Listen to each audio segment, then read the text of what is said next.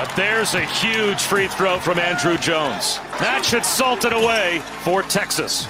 Cade Cunningham, 5 seconds remaining. He's going to get one more up. It rolls off the rim for the first time ever. Texas wins the Big 12 championship game. It's BetQL Daily with Joe Ostrowski and Ryan Horvat on the BetQL Audio Network. Joe Ostrowski, Ryan Horvat. This is BetQL Daily on the BetQL Audio Network. BetQLandRadio.com and partnered up to help you beat the sportsbooks. Use our promo code DAILY for 20% off any subscription. BetQL tells you which side professional bettors are picking, provides real-time line movement and historical betting results. Use our promo code DAILY for 20% off any subscription. So we heard coming back from the break, the highlight of Texas. Are we going to let Eli Hershkovich take another victory lap? Is that what we're going to do? He's ready to jump on. That was all Jake right there. Like, it's Wednesday. Let's move on, Eli. I mean, you can only pat yourself on the back so much. I mean, come on. We've got all these games to break down. He's trying to get me hyped. He's trying to get his boy hyped. That's all. Okay. I gotcha. Eli Hershkovich here, co-host of BetQLU. Make sure that you are subscribed to the podcast. It feels like you're doing more than 2 a week now, Eli. Am I just wrong, or is it just so much content that we're pumping out that I lose track? Yeah, I don't know what's going on anymore. Feels like it's Friday. It's only Wednesday. I know, man. Dude, we're hosting Friday, right? I think so. Okay. I believe so. But yeah, I think we got one coming up later tonight with a special guest, someone that's very close to Tom and I's hearts, I guess. Just tune in at 8 p.m. Eastern. Sister Jean. Yes. Live from Indianapolis. What is with this trend of people mad at Sister Jean? It's so idiotic. Yeah. I don't get it.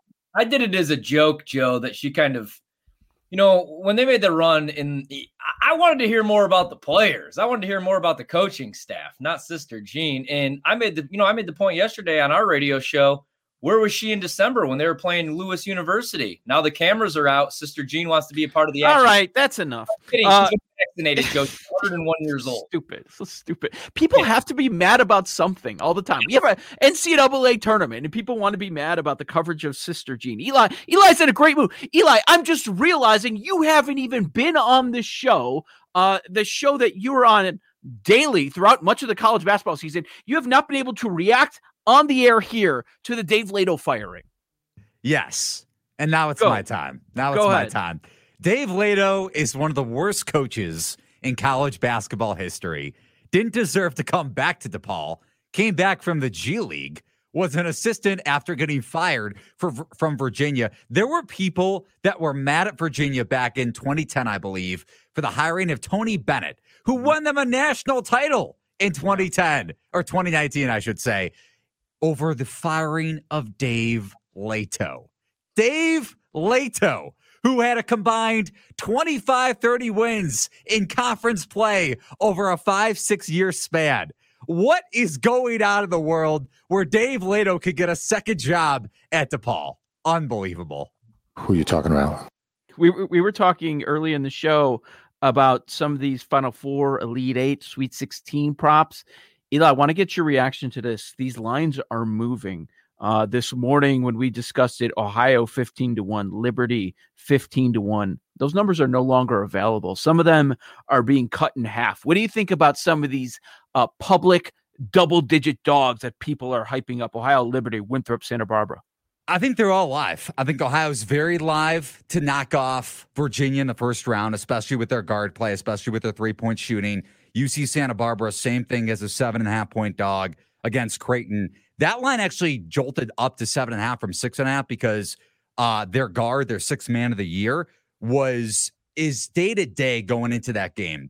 So it's questionable if he's going to play. I think Rothstein said earlier in the week that he's maybe leaning towards doubtful. But if he doesn't suit up, that's a big loss for UCSB on the offensive end. On the defensive end, not so much. Not the best defensive guard from a matchup standpoint. But I love those two live dogs. I don't know if Oral Roberts is a live dog to beat Ohio State, but I think there's some value at around 16.5. Eli, Ohio, that's the team that interests me. They're a lot of fun to watch. Do you feel like, when we're looking at some of these players who might not be household names, like if you go back a couple of years ago, Ja Morant, like if you were a diehard college hoops fan, you knew he was going to be a top 3 pick, right?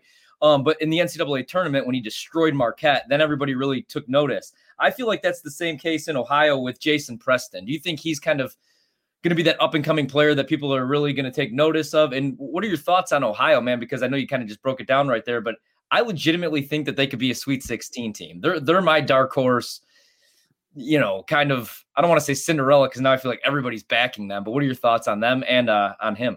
Yeah, listen, public dogs, I know public money can move lines in the tournament, but Ohio could definitely win the game outright. It doesn't matter if the public is on them or not. From the NFL standpoint, a lot of people like to fade the public or the square dog of the week. Ohio might be a square dog, but it doesn't mean Virginia's going to win the game outright or cover the 7 at this point. I believe it's 7 right now on PointsBet, might have gone back up to 7.5. I'm very intrigued by Ohio with their perimeter floor spacing against a Virginia pack line defense that wants to cram the paint. Preston can also speed up Virginia in transition, and that's an Ohio team that wants to play at a quicker tempo versus Virginia that needs to be ultra efficient in the half court.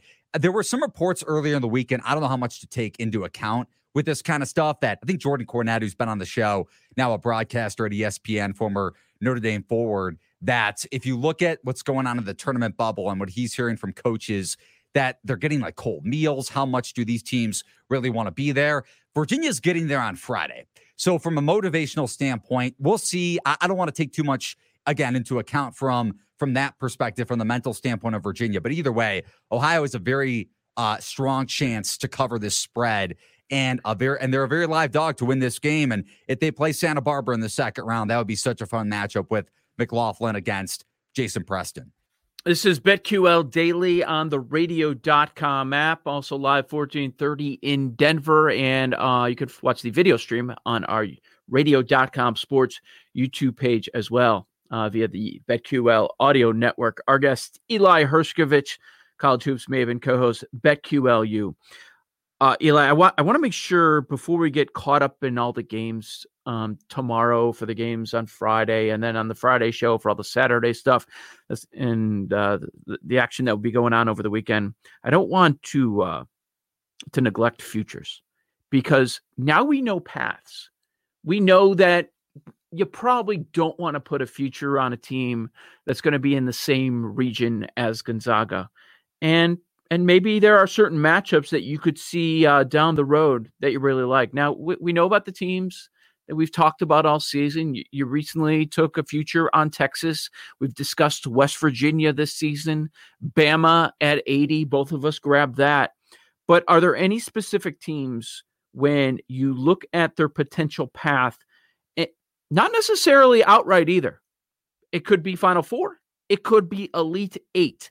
Are there any teams that have value going into this tournament?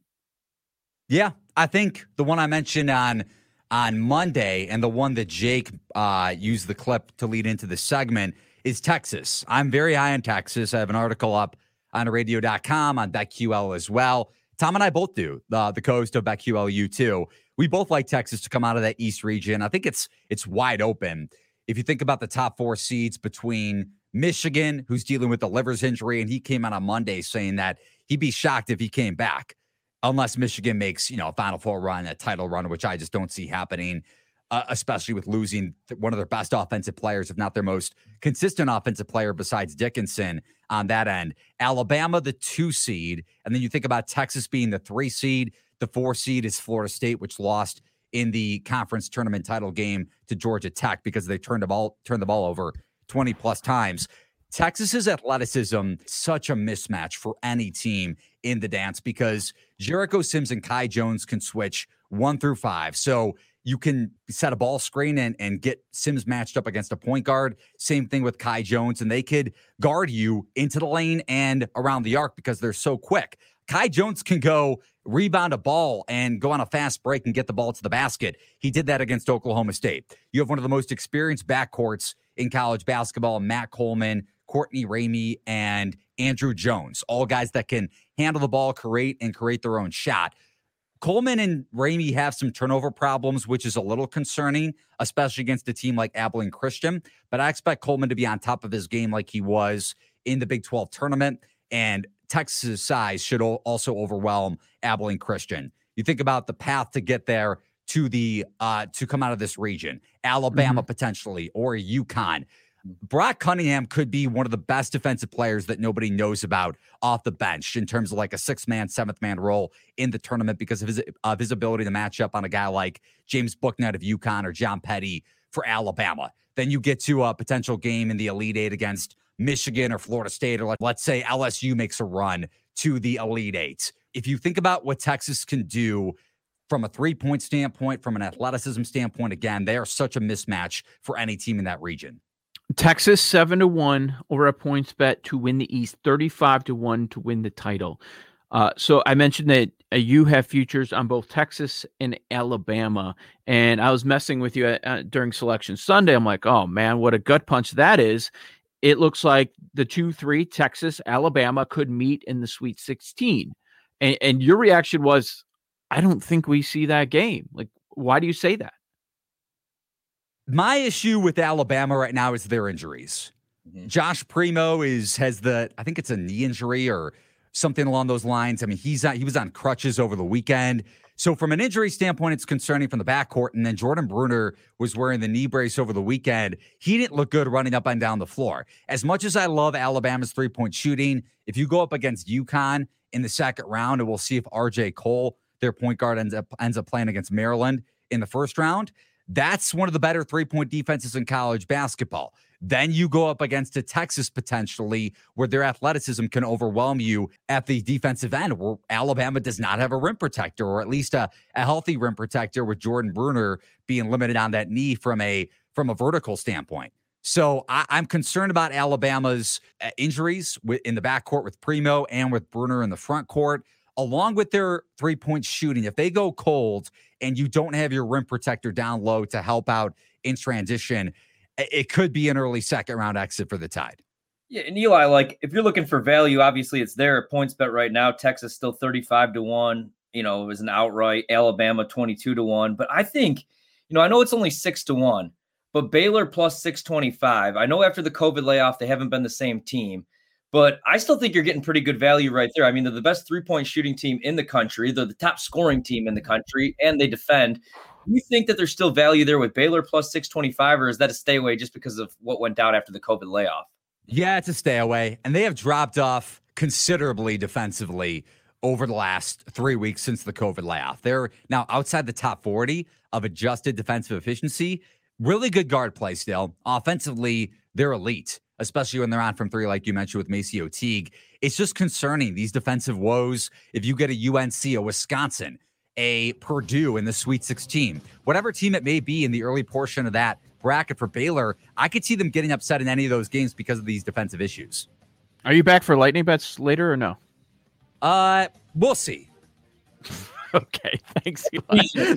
That's Eli Herskovich. We'll go back to the association next. Dan Besbris will be dropping by. He's terrific. Then we'll wrap the show with the lightning bets. Maybe with Eli, maybe not. Joe Owen Horvat, you're locked into the BetQL Audio Network.